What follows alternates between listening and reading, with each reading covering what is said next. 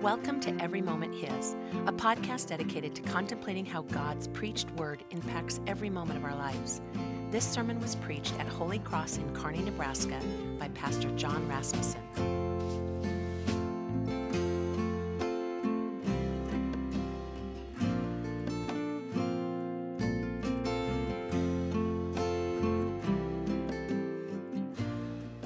Grace, mercy, and peace be with each and every one of you in the name of Jesus our Lord. Amen. If you would, open up a Bible to Mark chapter 3. That's on page 838 in the Pew Bibles. Might have to share with somebody today. So Mark chapter 3. The lectionary that we follow takes us through the Gospel of Mark for the good portion of this summer and even into the fall. And so we're going to just follow Mark and follow the words and the deeds of Jesus through this Gospel. I kind of wish that we would have started on an easier text, maybe, possibly. Like maybe if we started with Jesus welcoming the little children or, like walking on water or something like that. But here we have this really difficult passage in verse 28 through 30, speaking of this blasphemy against the Holy Spirit, this sin that never has forgiveness. It's not cheery stuff, right? But this is one of the reasons why I like following a lectionary, why I like the church, beyond Holy Cross, giving to me what to preach, because that means I'm not going to preach just my hobby horses, right? And I'm not going to just talk about the things I want to talk about, but I'm going to follow the words of Jesus wherever they go. And we'll talk about what Jesus says, whether it be challenging or not.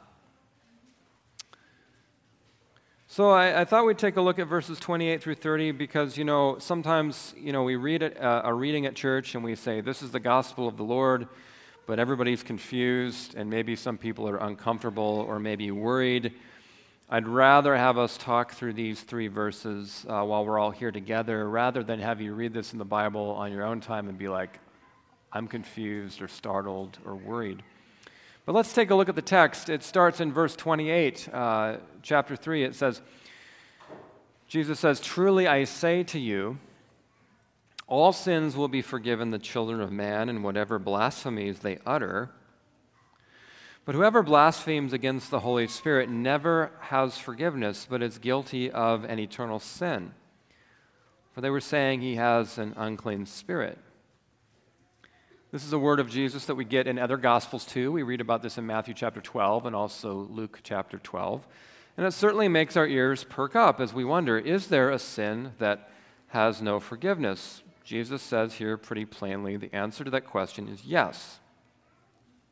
So let's find out what this sin is. Now look first at the word, truly. That word truly in verse 28, it comes from a Hebrew word that you know, the word amen. That comes from a Hebrew word that means truly or certainly. And so when Jesus says amen or truly, he's telling you, listen to what I'm about to say because it's really important. If you weren't listening a few moments ago, listen right now. That's what Jesus says. So he says, "Truly I say to you, all sins will be forgiven the children of man." Now, that's pretty generous, wouldn't you agree? I mean, we might have people in our lives who maybe we've gone past the forgiveness limit, right? People who might not forgive us anymore, or maybe we withhold forgiveness from other people. But here we have Jesus sharing with us the rich generosity of our God. He says all sins will be forgiven, and not just all sins, but even the sin of blasphemy. Blasphemy means to speak harshly, to use abusive speech, to mock, to deride, in this case, the name of God. And so Jesus is being very generous. He's saying, look at the whole text of Scripture. We have a God who has forgiven, say, David, who committed adultery and then murder. We have a God who forgives. Later on, we'll see that Jesus will forgive Peter, who denied Jesus 3 times. Right? So we have a God who is abundant in mercy. His desire is to forgive anyone who will receive his forgiveness. But then Jesus says that there is this one thing for which there is no forgiveness, and that is whoever blasphemes against the Holy Spirit.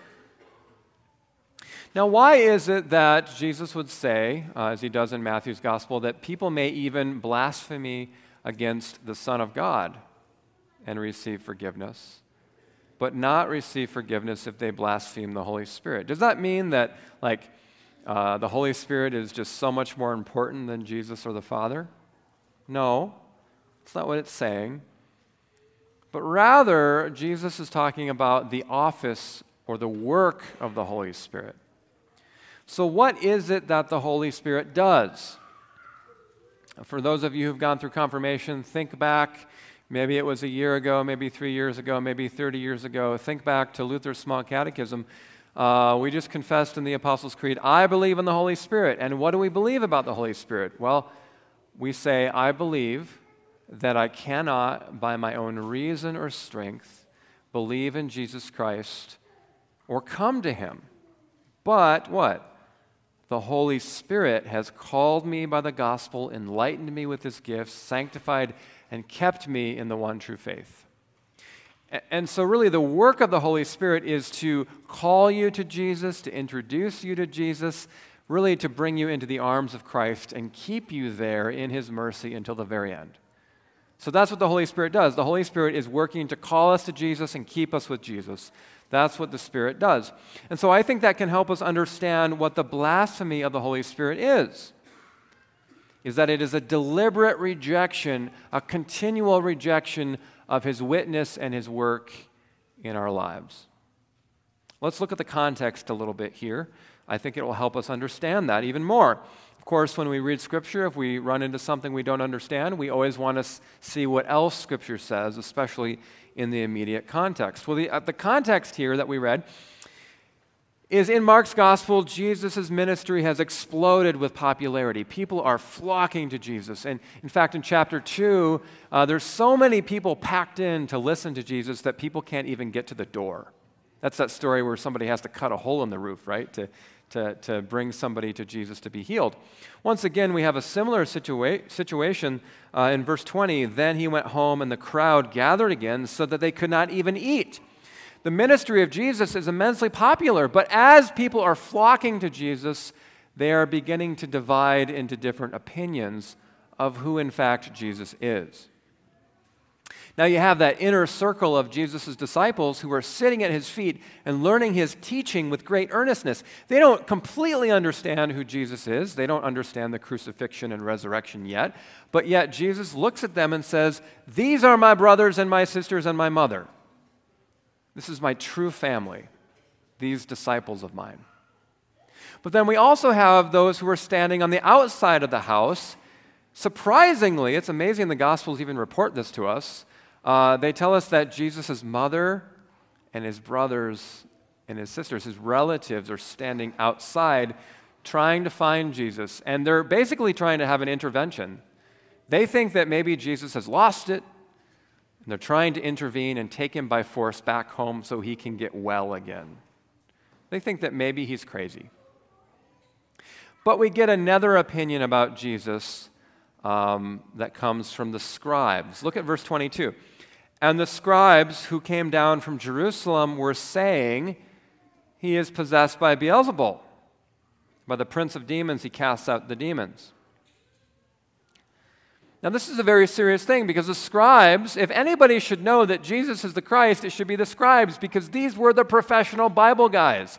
They studied the Hebrew Bible day and night. They knew the text of Scripture. They were waiting for the Messiah to come. But then the Messiah comes, and he's doing these marvelous works by the power of the Holy Spirit, and they say, "Oh, that's of Satan." How blind, right? How hard of heart, right? That God's salvation was right there in front of their eyes, and they said, "Oh, that's the work of Satan." And so to that blindness and to that hardness of heart, basically to them calling darkness light and light darkness, Jesus speaks these startling words. He says, he warns them about this blasphemy against the Holy Spirit that never has forgiveness. Notice in verse 3 it says, "For they were saying he has an unclean spirit." So what is this blasphemy of the Holy Spirit? I would describe it as this. when somebody very obviously knows the truth of God, they're hearing God's word, they're being presented with the message of the gospel, and maybe they've even claimed to believe it. They say, this is what I believe. They're professing Christian faith. God is giving to them this gift of salvation, and they do this kind of thing to God's hand. They say, I don't want it. And God says, it's for you. I don't want it. And God says, no, but for real, this is for you. I gave my son for you. He loves you. I don't want it. I don't want it. I don't want it. I don't want it. And it's this resistance and this rejection of the person and work of Jesus that the Holy Spirit is giving to us continually, completely, to the point that somebody sadly could resist to the point that they are hardened in their heart. We have this language in the Old Testament, for example, of Pharaoh. Remember Pharaoh who enslaved God's people, and Moses says, let my people go, and Pharaoh says, I don't know your God. Why would I? And if you read that story carefully, you'll see that Pharaoh hardens his heart. He sees a mighty miracle of God, and then he hardens his heart. He sees a mighty miracle of God. He hardens his heart again and again and again. And there's a point in the story where it actually says that God hardened his heart, which basically means that God said, you can have what you want. That God does Pharaoh the justice of saying, if you don't want me, if you don't want to hear my words, then I'll give you what you're asking for persistently, and that is a hardened heart that resists God. And so I would say that this blasphemy of the Holy Spirit, this eternal sin, is a hardening of the heart against the words of Jesus, against the person and the work of Jesus, continually, somebody just persisting in this, swatting away God's hand continually to the point where finally, God says, thy will be done. This is what C.S. Lewis, for example, said. There's two types of people: the people who say to God, thy will be done, and then people to whom God says, thy will be done. I'll give you what you want. Now, of course, many Christians will really tremble at these verses and they'll ask, is that me?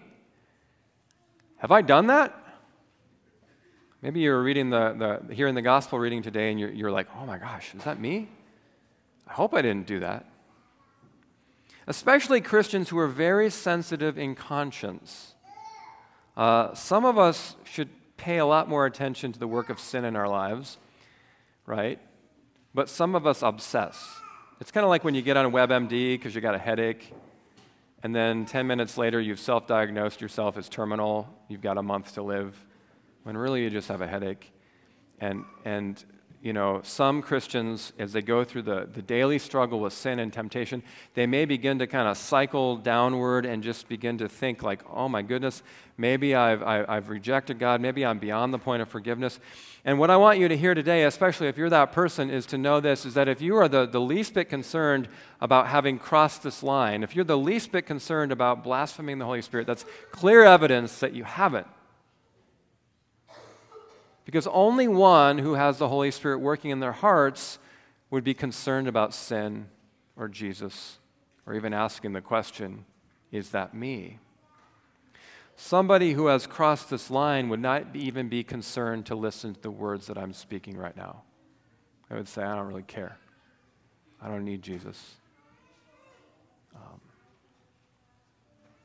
This is not something that you can do accidentally. It's not something that even just simply a word that you'd speak and then regret. It's not like that. It's this path that somebody goes on where they're continually hardening themselves again and again and again to the point where they become solidified in that unbelief. Of course, then this brings up questions, I think, for maybe people in our families or maybe relatives or friends that we have. We know people who've been professing Christians, but then they depart from the faith, and sometimes very vocally, sometimes in a very ugly way. And we may wonder, is that this person? My encouragement to you is that we should never give up hope on anyone. Because we know that we have a God who's able to reach out and bring back to himself anyone. So as far as we're concerned from where we sit, everybody is within God's reach, right? Sometimes I think we don't think enough about the spiritual condition of our relatives. We might just kind of say, oh, that person, yeah, they don't really care about Jesus or the church, but they believe in God. They're a pretty good person. I'm sure they're fine. Well, we should be more concerned, right? We shouldn't lull ourselves to sleep and think that people are okay when they're not. But nevertheless, we need to remember that we have a God who is at his heart gracious and merciful and kind and compassionate and slow to anger. We need to remember that the Scripture is full of stories of lost coins that are found, of lost sheep that are brought back home, of even a lost son who burns every bridge he has with his father. And then how does that story end? With that son in the arms of his father, right? We need to remember that a third of the New Testament was written by Paul, who formerly known as Saul, likely would have stood with the scribes and said that Jesus' work is of Satan and not of the Spirit. And yet God reached out and grabbed Saul and brought him into his family. We never lose hope. We continue to pray and bear witness. But then the final question I want to address is this, is that, okay, we've heard what the sin is, and we've been given the assurance that we haven't committed this because we're hearing the words of Jesus, and we want him to be working in our lives. But with all that said, should I be concerned about the possibility of this happening to me? And my answer to that would be both yes and no. Recently, I'm not really on social media, but, sometimes I just hear about social media posts, or, sometimes on the internet I'll see different posts and things like that. And one of these themes I've kind of seen is these deconversion stories. As Christians, we all know conversion stories. You have people who were, against God. Maybe they were an atheist, or they just hated God, and then God brought them into the Christian faith. Sometimes they become very, very vocal about defending that faith and teaching it. But recently I've been hearing a string of what we call deconversion stories. These would be people who professed Christian faith. Maybe they were kind of high profile in the Christian world, maybe as a musician, or maybe as like a teacher or even a pastor. And then sadly, they announce that they just say, I'm not Christian anymore, right? That's pretty painful and unsettling, especially if you've ever worshiped with somebody sat next to you in a pew and has departed from the faith. I can think of people that maybe I went to high school with and that I worshiped with who just said, I'm not a Christian. And not even just that I'm questioning or that I'm confused or that I'm searching, but just I don't care. Sometimes with these deconversion stories, you kind of see it coming. You might have somebody who's saying, I'm rethinking this biblical doctrine. I'm trying to redefine the Scripture on this point of church teaching for 2,000 years. Or maybe I'm kind of deconstructing my faith and what it means to trust Jesus and who Jesus is. And then it turns into, I don't even really need a church community. I can just find Jesus in my heart.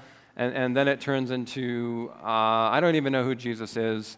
And then eventually we're not even talking about God anymore. We're talking about the universe or good vibes and stuff like that. Now, ultimately, only God knows a person's heart. And certainly God can reach out and turn somebody back to himself. But I think that hearing a deconversion story certainly creates within us a sense of humility. Because if somebody else could fall away, then why wouldn't I? Makes me think of that hymn that we sing, and I love the honesty of this stanza in the hymn, Come Thou Fount of Every Blessing. If you know that hymn, you know this stanza. Prone to wander, Lord, I feel it. Prone to leave the God I love. Those are honest words, but if you're a Christian, you feel this. You know this. You live this on a daily basis sometimes as you live within maybe your school or your workplace or your family even, where there's great pressure on you to cut corners on your faith and give up what you believe. There's this pressure from the world and from the sinful nature and from Satan himself to let go of faith in Christ, prone to wander, prone to leave the God I love. So it should be something that we should have a concern about. Really, it creates humility in us recognizing that if it's not for the Holy Spirit, we won't make it to the end. That if the Holy Spirit were to lift his finger off of us for a moment, we would be gone. It's only the Holy Spirit that keeps us and preserves us in the faith. That creates great humility, that we have no trust and no confidence in ourselves whatsoever. To illustrate this, I'm reminded of when I used to go hiking with my boys in Connecticut. Now, hiking in Connecticut is a lot different than hiking in Nebraska for a couple reasons. But hiking in Nebraska, I really don't have any fear that my kids are going to fall over a cliff or anything. Like, as I walk with them on the Yanni Park Trail, the elevation is about a foot up and a foot down. That's about the most you're going to get. And so I'm really not worried about their safety as we're walking together. But I had this little booklet that were family hikes in Connecticut and New England. And so we were trying to cross these different hikes off. And some of them, while they said they were family hikes, they also had some kind of dangerous terrain where I had to say to my boys, who, if they're kind of rambunctious and they're horsing around, boys, we're going by a part of the trail where if you joke around and you don't pay attention and you fall over, I don't think you're going to make it. It's game over. You kind of peek over the side and you're like, whew, be careful. Now, as I would hike with my boys, if we get to a point like that, I would make them aware of it. I'd say, boys, I want you to see that boundary right there. Don't cross that line. Because if you cross that line, it's a long fall. So be aware of that. Now, I was being a good father, I think, in telling them about the boundary, but that boundary line didn't ruin the day. We still hiked together and had a good time, and it was good bonding, because really what I said to my boys is I said, you know what, as long as you hold Dad's hand, you're going to be fine. As long as you hold Dad's hand and listen to his voice, you are going to be perfectly fine as we walk together, and you don't have to fear that boundary.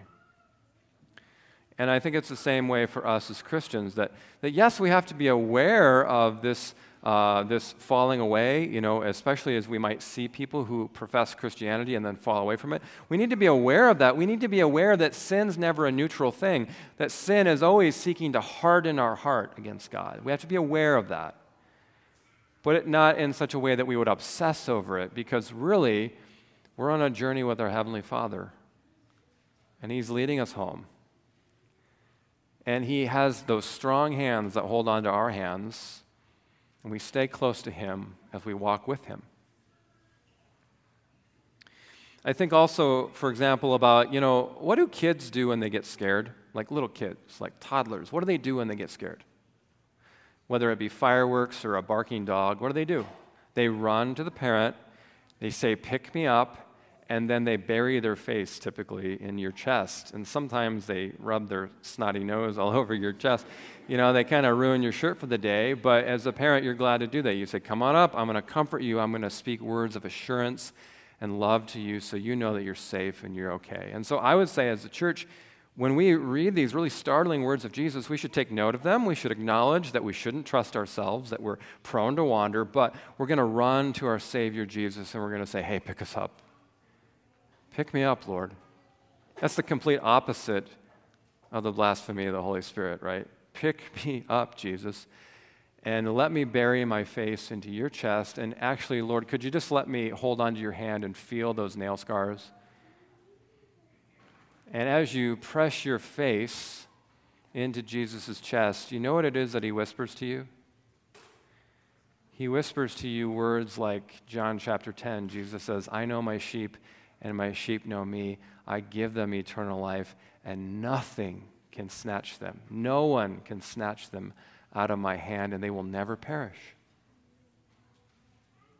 Or He speaks to you words like in John chapter 6, that the one who comes to me, I will never cast out. Never. Even if we've wandered so far, even if we've cursed His name, He says, the one who comes to me, I'll never cast out.